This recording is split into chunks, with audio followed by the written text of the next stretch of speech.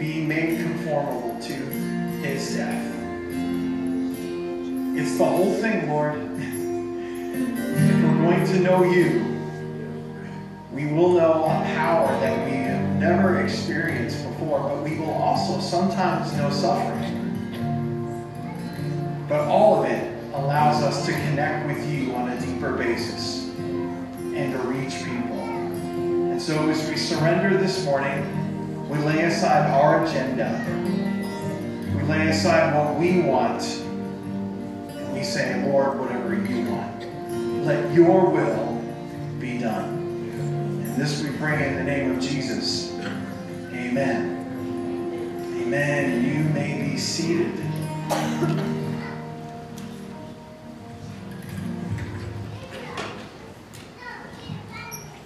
Well, good morning to you. It's always great to be back. Thankful to Pastor Court and Candace for the opportunity to be with you all. This is a special place. Y'all know that?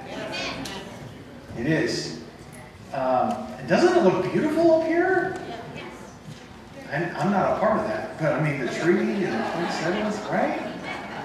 Boy, the weather's perfect for it too, isn't it? Welcome to January here suddenly. But glad you made it out to the house of God today.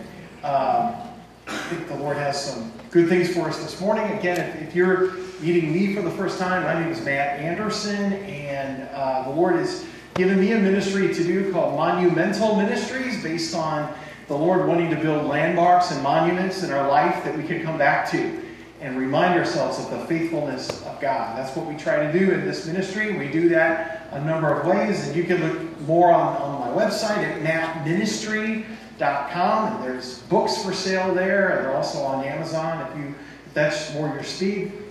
We'd love for you to partner with us. Another way I do that is through podcasting.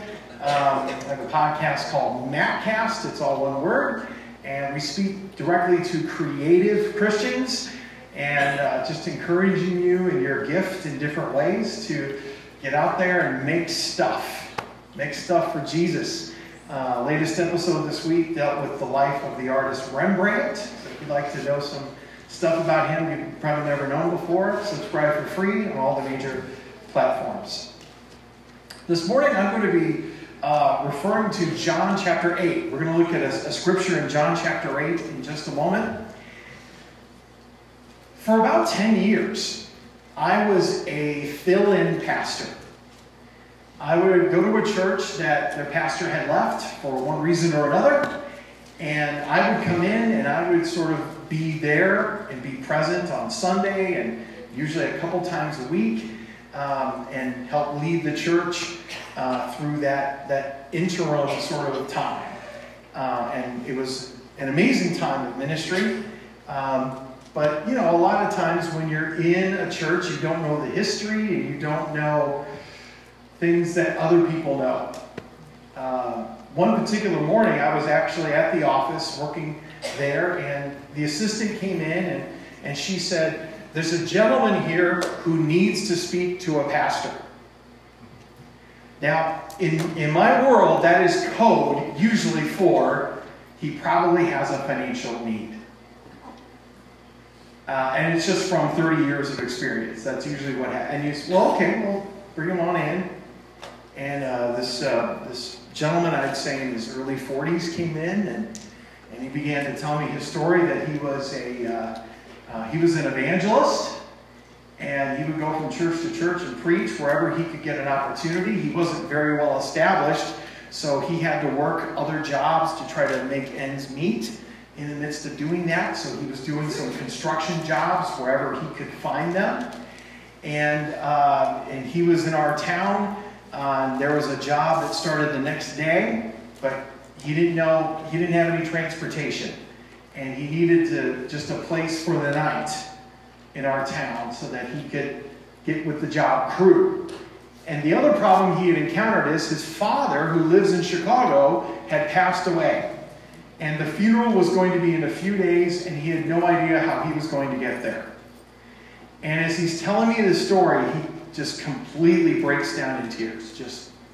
He's just an absolute mess there in the office. And I am broken. And now again, in my role, I don't have a lot of authority to divvy out church funds or anything. But we did have an account with a hotel that we would bring guest speakers in. And so we gave him a room for the night. And so then I took him to a store because he was needing food for that evening. And I took him to a grocery store, and I just used my own ATM card and gave him some money so that he would have food for the next day or two. And we were on our way. It was pretty much all I could do in the moment. And it was about a week or two later, I was talking to my brother. My brother he's a senior pastor here in Ohio. And I was telling him this story and how wild, and just heartbreaking it was. And my brother said, yeah, he was in my office and told me that same story 1 year ago. I had gotten taken. I got fooled. I got conned. And it seems like these days, there is literally an opportunity every day of our lives to get conned.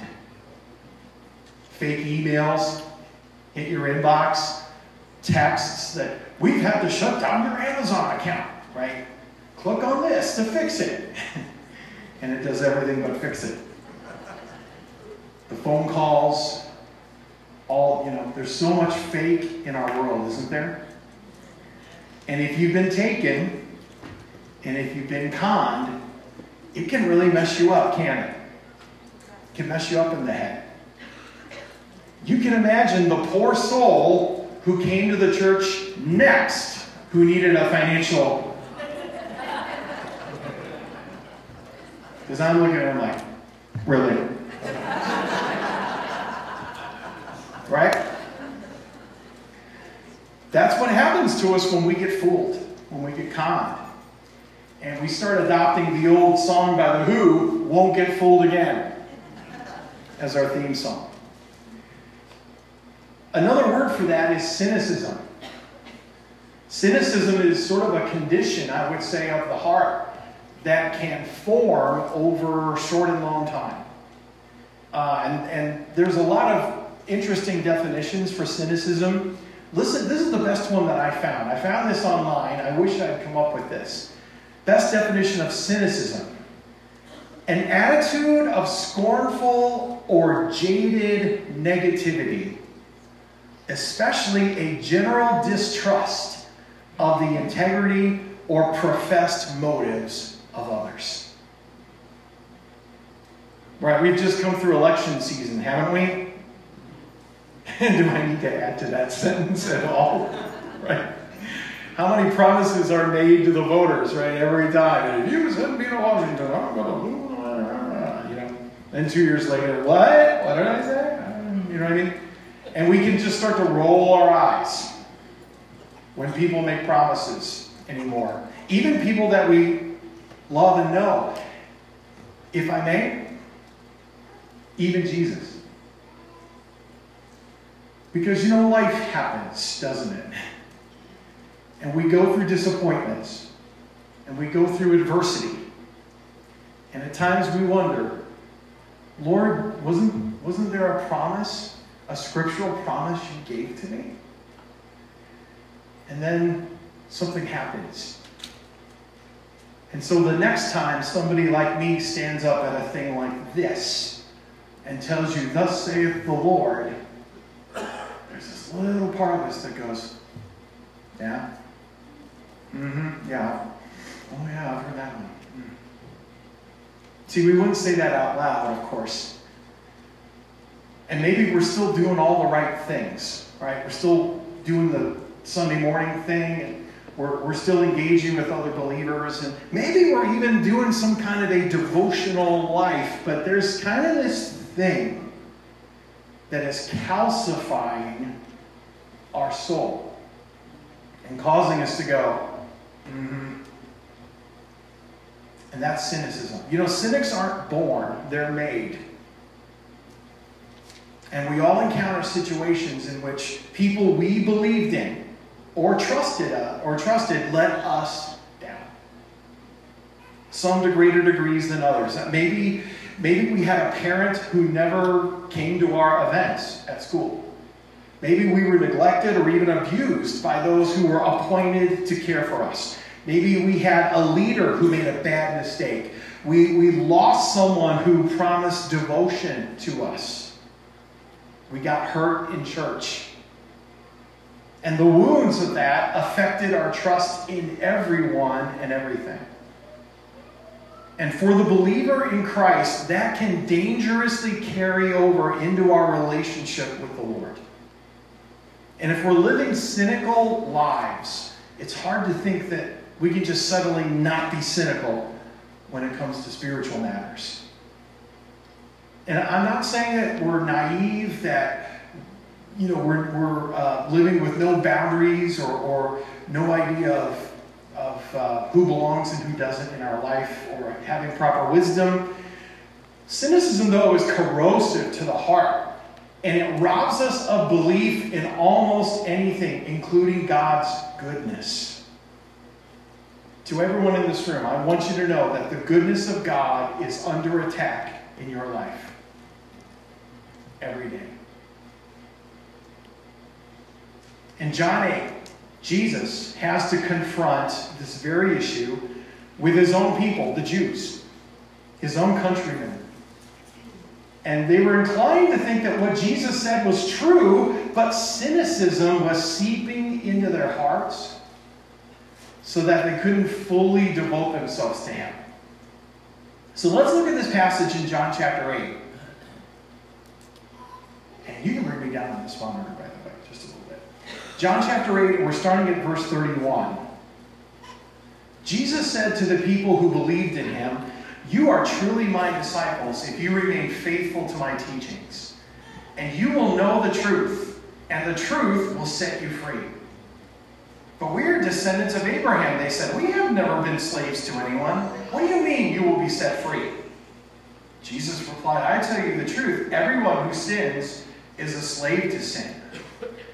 A slave is not a permanent member of the family, but a son is part of the family forever. So if the Son sets you free, you are truly free. Yes, I realize that you are descendants of Abraham, and yet some of you are trying to kill me because there's no room in your hearts for my message. I'm telling you what I saw when I was with my father. But you are following the advice of your father. Our father is Abraham," they declared. "No," Jesus replied. "For if you were really the children of Abraham, you would follow his example. Instead, you are trying to kill me because I told you the truth, which I heard from God. Abraham never did such a thing. You are imitating your real father." They replied, "We aren't illegitimate children. God himself is our true father." Jesus told them, "If God were your father, you would love me because I have come to you from God. I am not here on my own, but he sent me. Why can't you understand what I am saying? It's because you can't even hear me, for you are the children of your father, the devil, and you love to do the evil things he does. He was a murderer from the beginning. He has always hated the truth because there is no truth in him. When he lies, it is consistent with his character, for he is a liar and the father of lies. So when I tell the truth, you just naturally don't believe me." Do you see that sentence? Let me read it again. Here's cynicism. "So when I tell you the truth, you just naturally don't believe me. Which of you can truthfully accuse me of sin? And since I'm telling you the truth, why don't you believe me? Anyone who belongs to God listens gladly to the words of God. But you don't listen because you don't belong to God." That's a tough Sunday morning, ain't it, folks? Do we really believe Jesus when the numbers aren't working out? Do we really believe Jesus when loved ones are making bad choices? Do we really believe Jesus after we've been diagnosed? We must fight against cynicism, and believe again. Amen. Amen. That's the title of my message this morning. So here's the question I throw out to you this morning. How do we root out cynicism and believe again? If we have found ourselves rolling our eyes even at the words of Christ, how do we root this thing out? Number one, we realize our need of Jesus. Boy, everything begins right there. Amen. We realize our need of Jesus. Look, nobody likes to be in need. I can't remember the last time I prayed for that.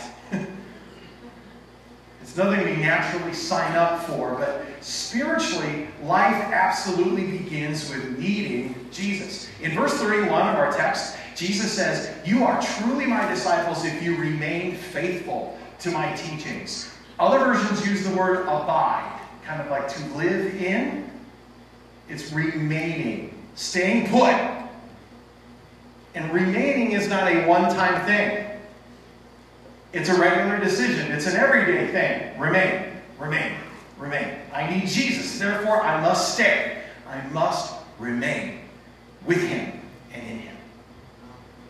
So we need to spend time reading and studying and memorizing and living the Word of God. We need to live in the teachings of Jesus. We need to constantly be learning new things. And that's partly why we come here to God's house, to receive teaching, to have truth reinforced, to learn new things. Embrace scriptural principles and then adjust our lives around that. Folks, the Bible doesn't need to fit my lifestyle. My lifestyle needs to fit around the Word of God. We need him this morning. It's within this context that Jesus says his very famous words, "And you will know the truth, and the truth will" what? Set you free, right?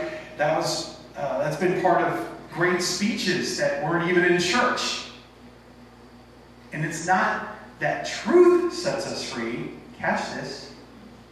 It's knowing the truth that sets us free.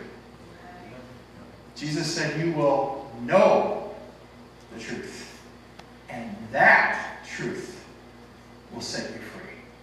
I need Jesus daily. I ponder, I meditate on his instructions and his teachings. Then I will know the truth. Not my truth, not your truth, not his truth or her truth or its truth. The one and only truth will set us free.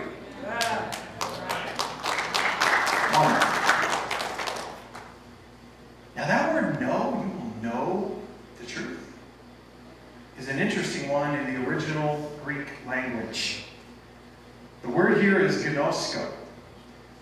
And here's one definition of the word gnosko. It is this: a Jewish idiom for sexual intercourse between a man and a woman. We're ready for that on Sunday morning, weren't we? Just here, it's right before Thanksgiving. We're just trying to have a nice, fluffy message. What's the point of that? The point is, this is how deeply and intimate Jesus desires our need to remain with him and his words. Know the truth. We're so wrapped up in it, we don't know where he ends and we begin. To be that wrapped up in it. In life, maturity is defined by us no longer needing our caregivers. That's kind of the goal. At some point, we launch. And that's even in Scripture. For this reason, a man will leave his father and mother and be joined. Leave his father and mother and be joined to his wife. Right? There's a launching thing. And that's part of maturity physically and biologically. But what I want to throw at us is that spiritually, the reverse is true. My maturity grows as I need him more and depend on him more and more and more. That's a sign of spiritual maturity. And how much less I need the things of this world. The less we need him, the less we will believe him.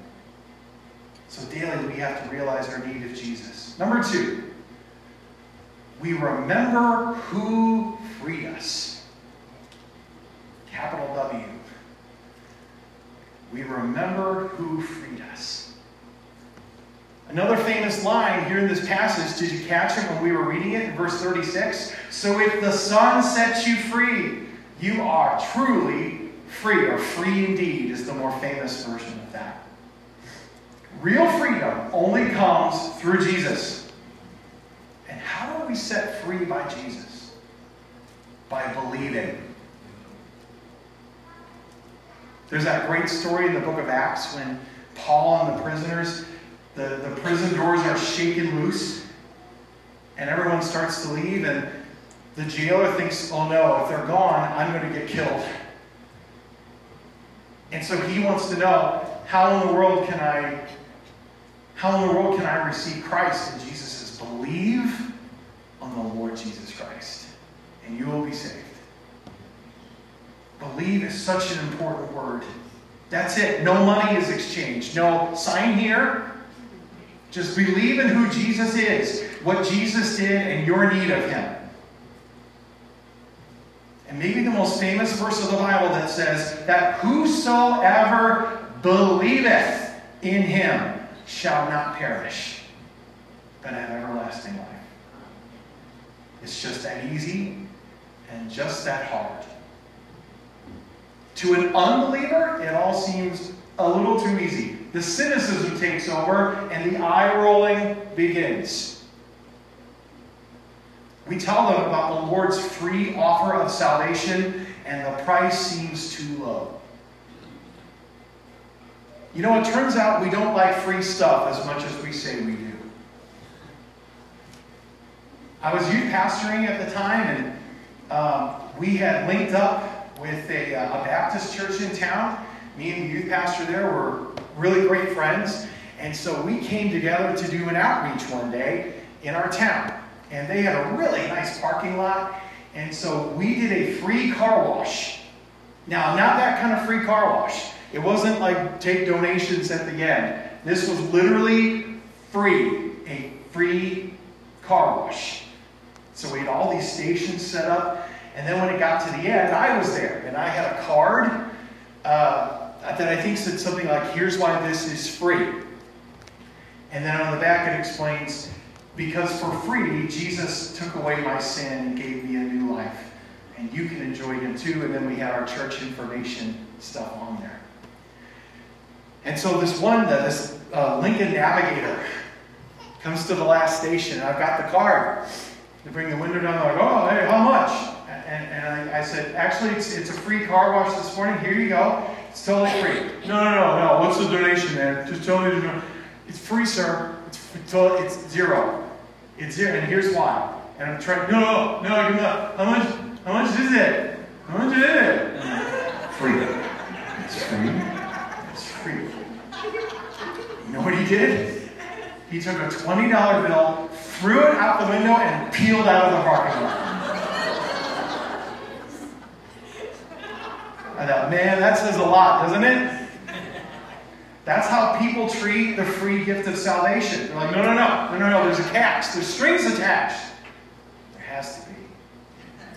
We so want to earn it, don't we?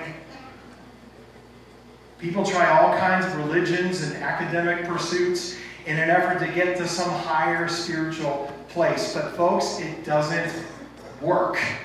Because all the other religions of the world are built around what you have to do to get to God, whereas Christianity is about what God did to get to you. And you must believe. And so we need to preach the gospel to ourselves every day. Every day I need to be reminded of what Jesus did on my behalf. I need to remember that I was an unholy mess headed straight for eternal destruction until Jesus came to earth and did for me what I could never do for myself. I can receive his grace today and have my heart cleansed from the sin that I still battle daily. But because of the work and blood of Jesus, I am free of the slavery of sin. Not the presence of sin, but the slavery of sin. It is no longer our master. And even as Christians, we're going to have the tendency to think we have to earn God's love.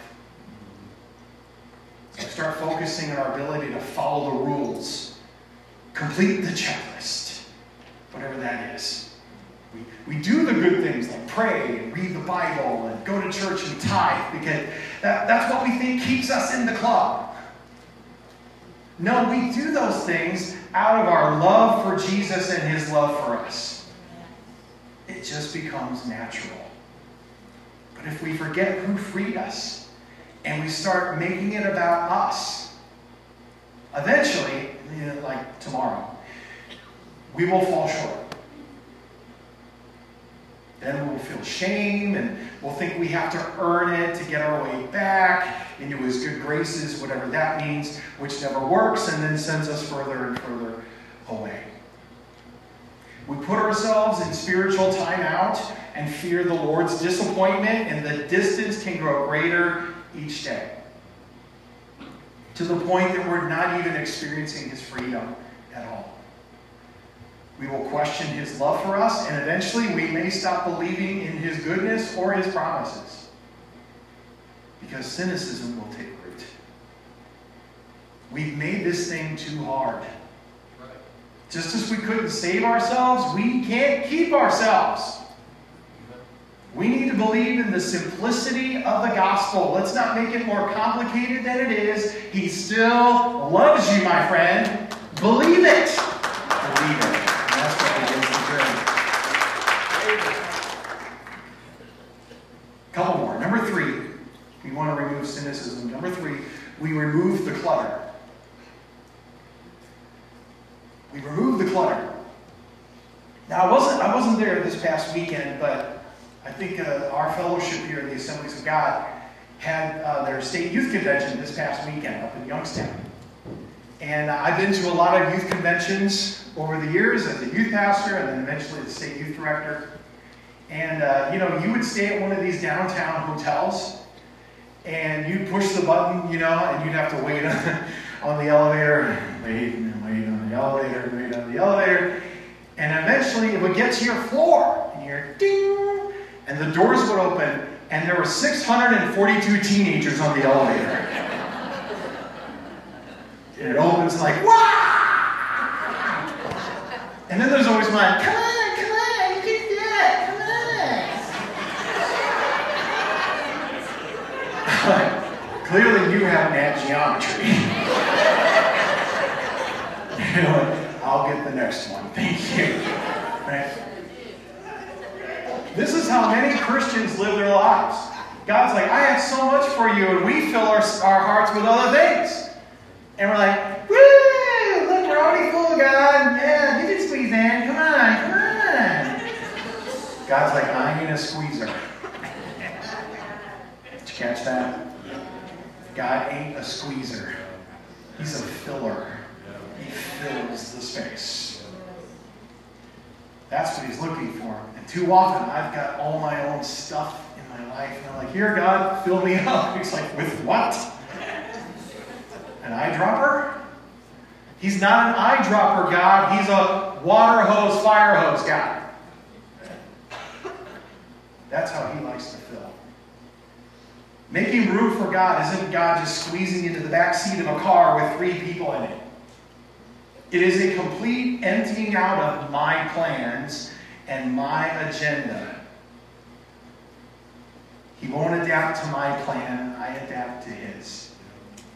Jesus is not part of a well-rounded life. He is supposed to be our entire life. So Jesus is dealing with a tough room here in John chapter 8. And they weren't buying into his message. It was probably feeling like selling patio furniture to Eskimos.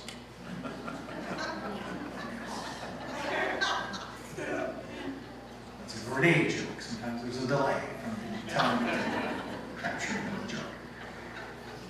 And he said, some of you are trying to kill me because there's no There's no room in your hearts for my message. Have you ever dealt with somebody who was really hurting in their life? And you have a message of healing, but you can already tell there's no room in their hearts for it. And you just, in those moments, you just have to say, okay, and you step back and just, well, God, I can only hope there's going to be an emptying process. Because we can't do that for other people. Heaven knows some of us have tried. It doesn't work. And if our hearts are full of other things, we'll either try to accommodate the Lord, which doesn't work, or we'll resent Him because He wants to control it.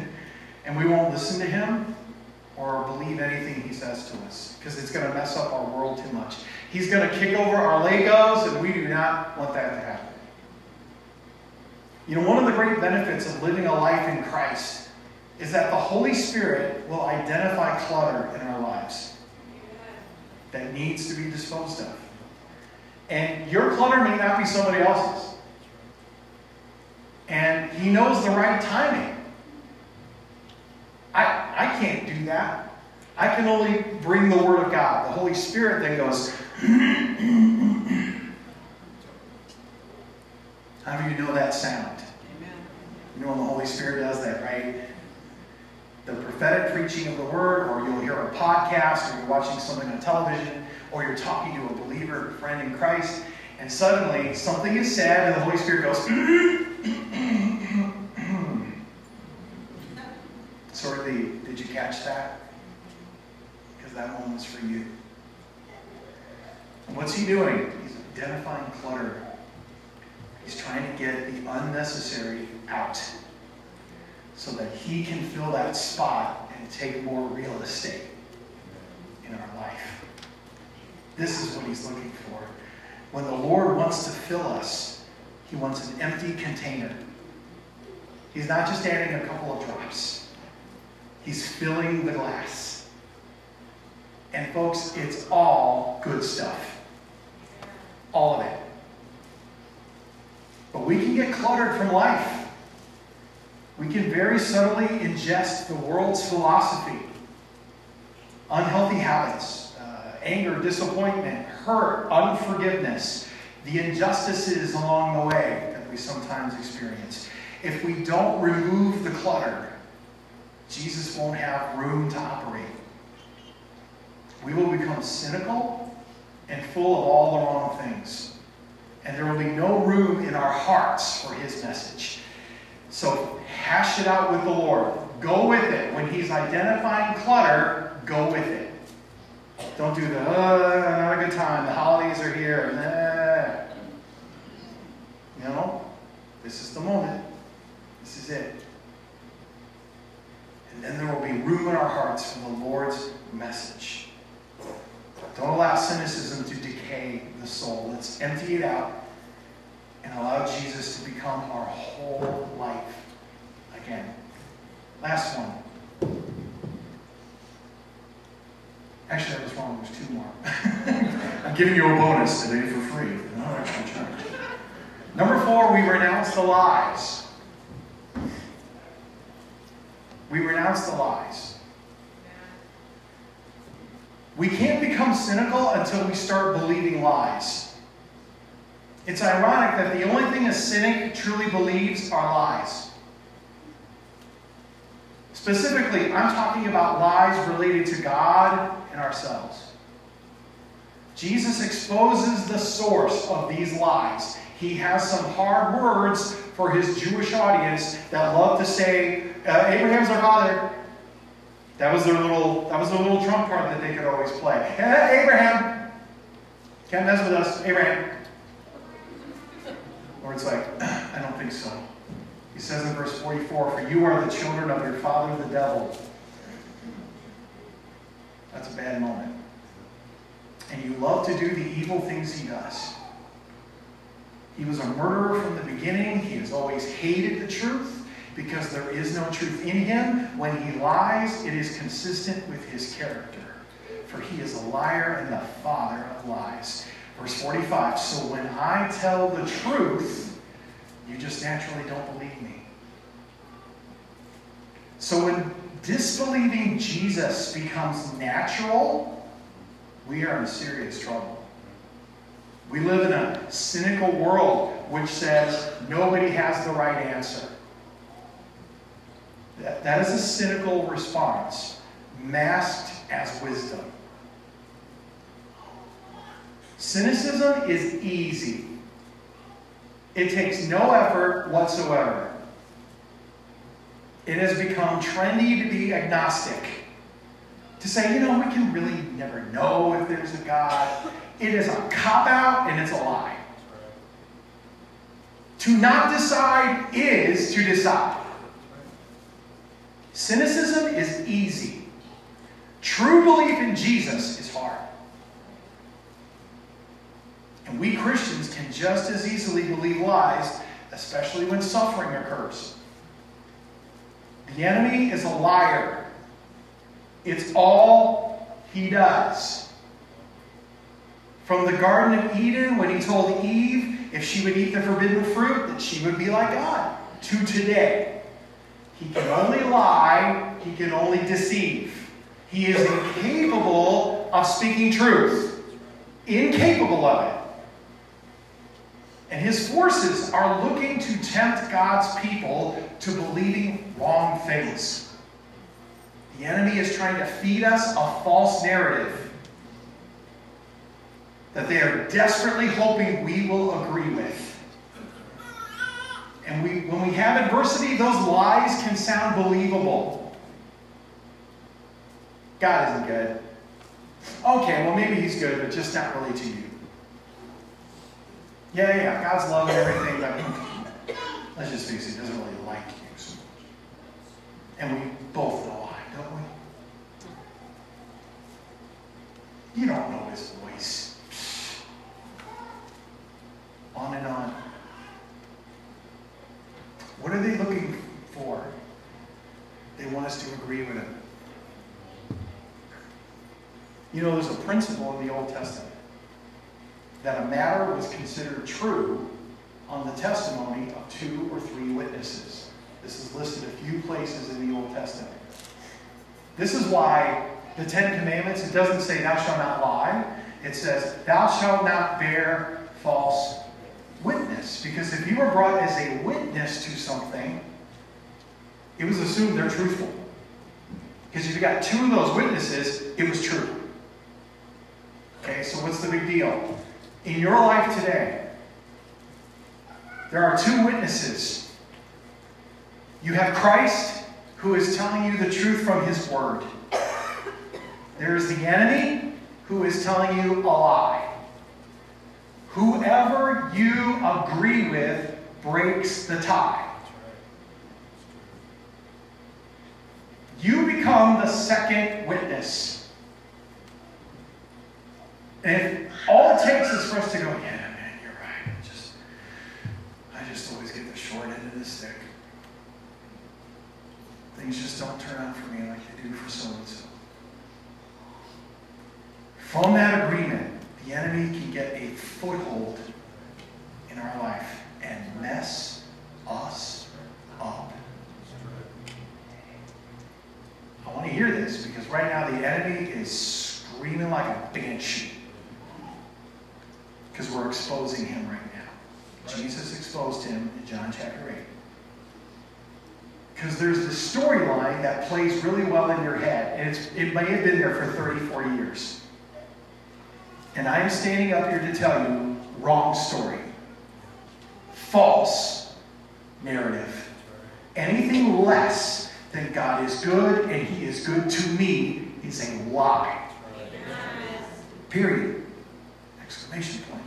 Bad punctuation. Pick your favorite. Anything less than that is a lie. And it's tough because maybe that's just become the prevailing story that we tell ourselves. Every time something goes wrong. See? Yeah. Mm-hmm. Yeah, could have told you. That's cynicism. That's not this innocent little thought that flings throughout. That is a narrative by which we are living, and it must stop in Jesus' name. It must stop. We must stop this and say, no more. I'm going to choose to believe the report of the Lord. And we have to break that agreement. And some of us were raised in that, and it just became very natural to think this way. I'm not trying to dog your parents or someone that you love. I'm just telling you, there was a lie that got believed and got passed down. We just got to break that sucker in Jesus' name. We've got to stop this. It's got to stop. Because it is a lie. And that's how cynicism is gone from our life. If we're like, that is a lie, and I refuse to believe that anymore. I'm going to believe that I am a cherished son or daughter of Jesus Christ, and He is good and good to me. Let's not begin today. Lastly, we respond to His voice. Verse 47, anyone who belongs to God listens gladly to the words of God. We can't believe unless we first belong. In other words, we need to be one with Him. We need to be near Him, with Him, loving Him, Him loving us, worshiping Him, enjoying Him. And the enemy wants to sever our connection with Christ. Now that's not easily done because the hold that the Lord has on us is strong. But what about our hold on Him? Has something disturbed the relationship? Have you had setbacks? Have you been hurt? Please, I beg of you, don't take it out on the Lord. Go to Him in those moments. Allow Him to speak to you because He is the source of truth. He will speak into that situation, even if it's just Him saying, I'm still here, I'm with you. I will never leave you or forsake you. That alone is a word we can hang on while the storm is raging. Keep belonging in His presence because it makes it so much easier to hear from Him and then listen gladly to His words. I can't think of a better cure for cynicism. I don't care how much scripture you know, how long you've been a Christian, what your title is, what your level of education is. All of us can receive a word from God for the season we are now in. And when we hear, we listen gladly and we respond with worship and devotion and then whatever action He commands. And if our hearts have been scarred and hardened by cynicism, today is the day to get a word from God in order to believe again. There's a gentleman who is a nationally known speaker now. His name is Bob Sorge. He was a pastor at one point, a pastor and a worship leader. But in the early 90s, he developed an ulcer on his vocal cord. And the surgery to remove it destroyed his voice. He could no longer do what he was doing. He was devastated. And it almost ruined his relationship with God. But the Lord used that to provide him a new platform of ministry. And he inspires people all over the country. I want you to hear this short video from him because here he is speaking about what he considers to be the most important word in the Bible. If you're interested, I'm about to tell you the most important word in the whole Bible. A number of years back, I was in a season of particularly seeking the Lord, and what I was doing, I was devouring the words of Jesus. And in that particular season, as I'm pursuing the words of Christ, I began to notice a certain word. He said it there, he said it there, he said it there, and there.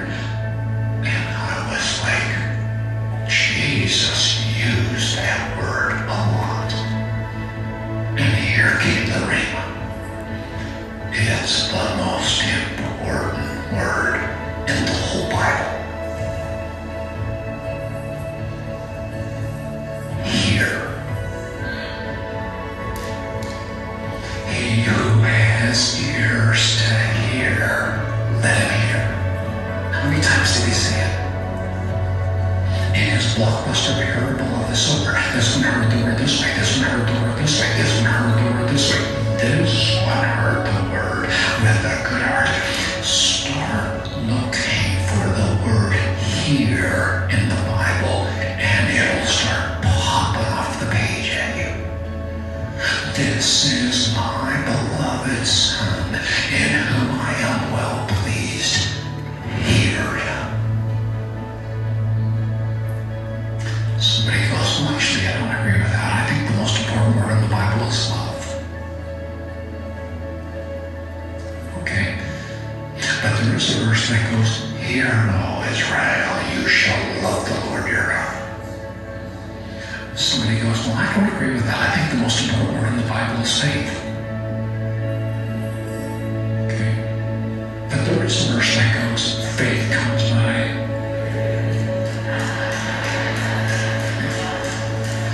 I'm telling you, everything in the kingdom is contingent upon hearing from God.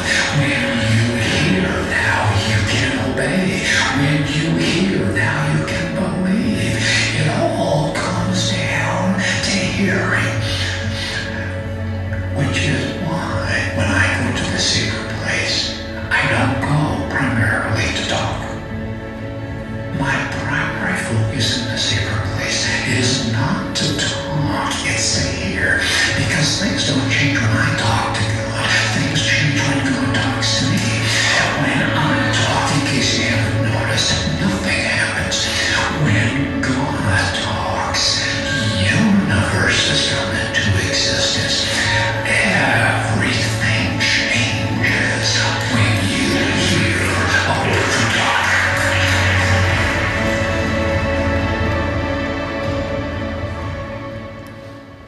I'm going to ask if you bow your heads right now. The worship team is returning. Believing starts by hearing.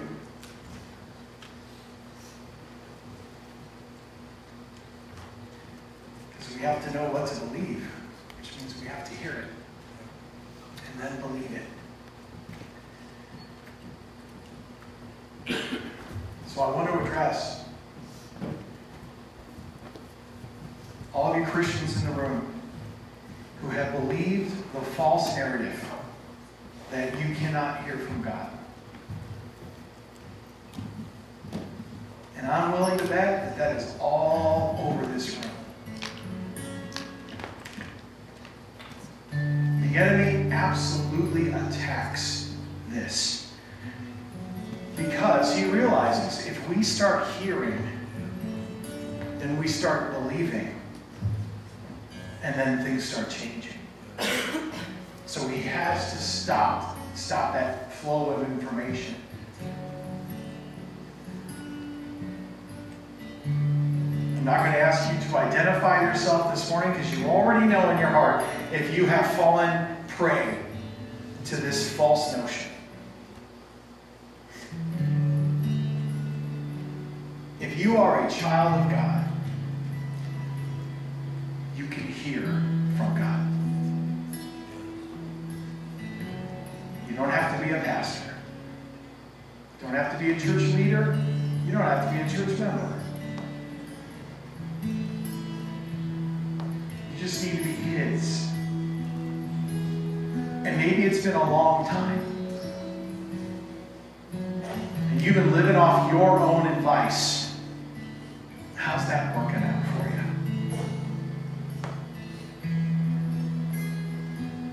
Jesus sees the whole picture. He knows stuff you don't know. That's what makes him who he is. He wants to drop something on you. It may not happen this morning. Maybe you just need more time. You probably will. But it may be a word. It may be a sentence. But I guarantee you, it'll agree with his word. It'll agree with his character. Every word from him does both of those things. And he wants to speak something into your life right now. But maybe over the years, you're just like, I'm not spiritual enough. Or, wrong. We confront that lie in the name of Jesus. In fact, Jesus, right now, I pray for this congregation. I pray that the lies of the enemy will be exposed. He has been getting away with this for too long. And he is telling Christians that they are substandard. That they are some kind of bargain basement believer who's not entitled to the same promises that you have showered us with in Scripture. We confront the lie this morning. I pray, if there is a lie that we have agreed with, Lord, I can't do it for anybody in this room, but I pray that right here where they sit, they will say, Jesus, I have believed this lie about me and about you, and I am breaking that agreement today in Jesus' name. I am breaking it. I am no longer a witness to that false narrative. I will choose to believe the truth of who I am in Christ. God, I pray that this is happening all through the room this morning. That false agreements are being broken. Things that have set way too long in our lives are being torn down in Christ's name.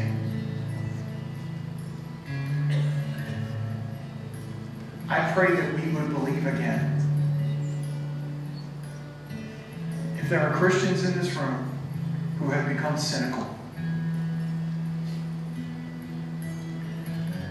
you can take us back to spiritual innocence again. If we believe it. Lord, we call ourselves believers. Help us to act like it. Help us to believe what you have spoken and are speaking over us. All over this room. I pray that the first thought in our mind tomorrow when we wake up is the truth of God's Word and nothing else. We're going to stop believing that it's all going to fall apart. Everything's going wrong. Everything's going downhill. And we're so scared of being disappointed that we have rid ourselves of joy. Lord, in Jesus' name, we break those agreements. We break them. You know what you're doing. And we do know that all things do work together for good to those who love God and are called according to his purpose. May your good be done in our lives. And Lord, as my friends do that this morning, right where they sit, if there's anyone in this room and you have not handed your life over to Christ, you have not believed in his crucifixion and resurrection, in the fact that he has already taken away your sin. He's already done it. But your belief is what makes it real. You don't have to carry this around. You don't have to be a slave to sin. You don't. If you will just believe in the one who already set you free, sin can yell, jump all day long, but you're done saying how high. Because the Lord is a different master who will love you and care for you like none other. And if you need to make that decision this morning and you sense the Holy Spirit is drawing you towards this, I want you just where you're seated to pray this to him. Just whisper this: Jesus, I give you my life. Forgive me. Cleanse me. Give me a new life. Heal me, Lord. I believe in you. And I will follow you all the days of my life. And my friend, he will honor that prayer right now. And if you just did that, please tell someone. Tell someone here, tell someone, a good friend, a family member, someone you came with today, so that we can talk about what's next in the exciting journey of Jesus. Congregation, let's all stand, please. We're going to seal our time in worship here.